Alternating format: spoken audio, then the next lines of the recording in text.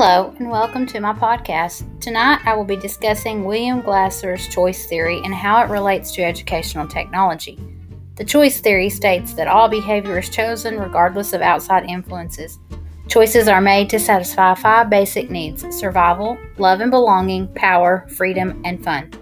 There are 3 characteristics when applying this in the classroom. Coercion is avoided, quality, and self-evaluation.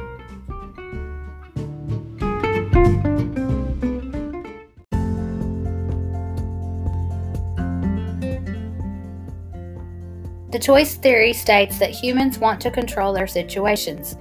We are motivated by what we want at the time. In this theory, teachers can motivate students using 3 characteristics in the classroom: avoid coercion, focus on quality, and students should self-evaluate their performances. Teachers should be managers of the students and show the students that their classroom is a satisfying place. They need to convince students that by working hard and being obedient, their life will be positive.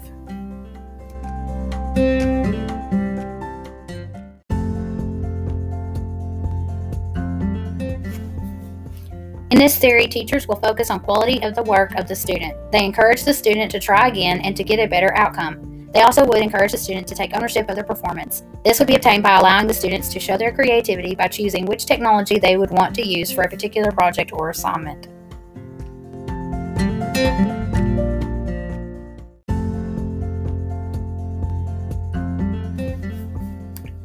William Glasser's choice theory is the best theory to apply in the classroom. This theory allows the students to satisfy 5 basic needs by giving students a choice to increase their performance.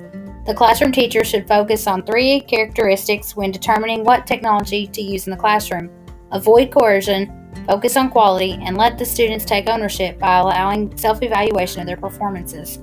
Thank you for listening. Until next time, good night.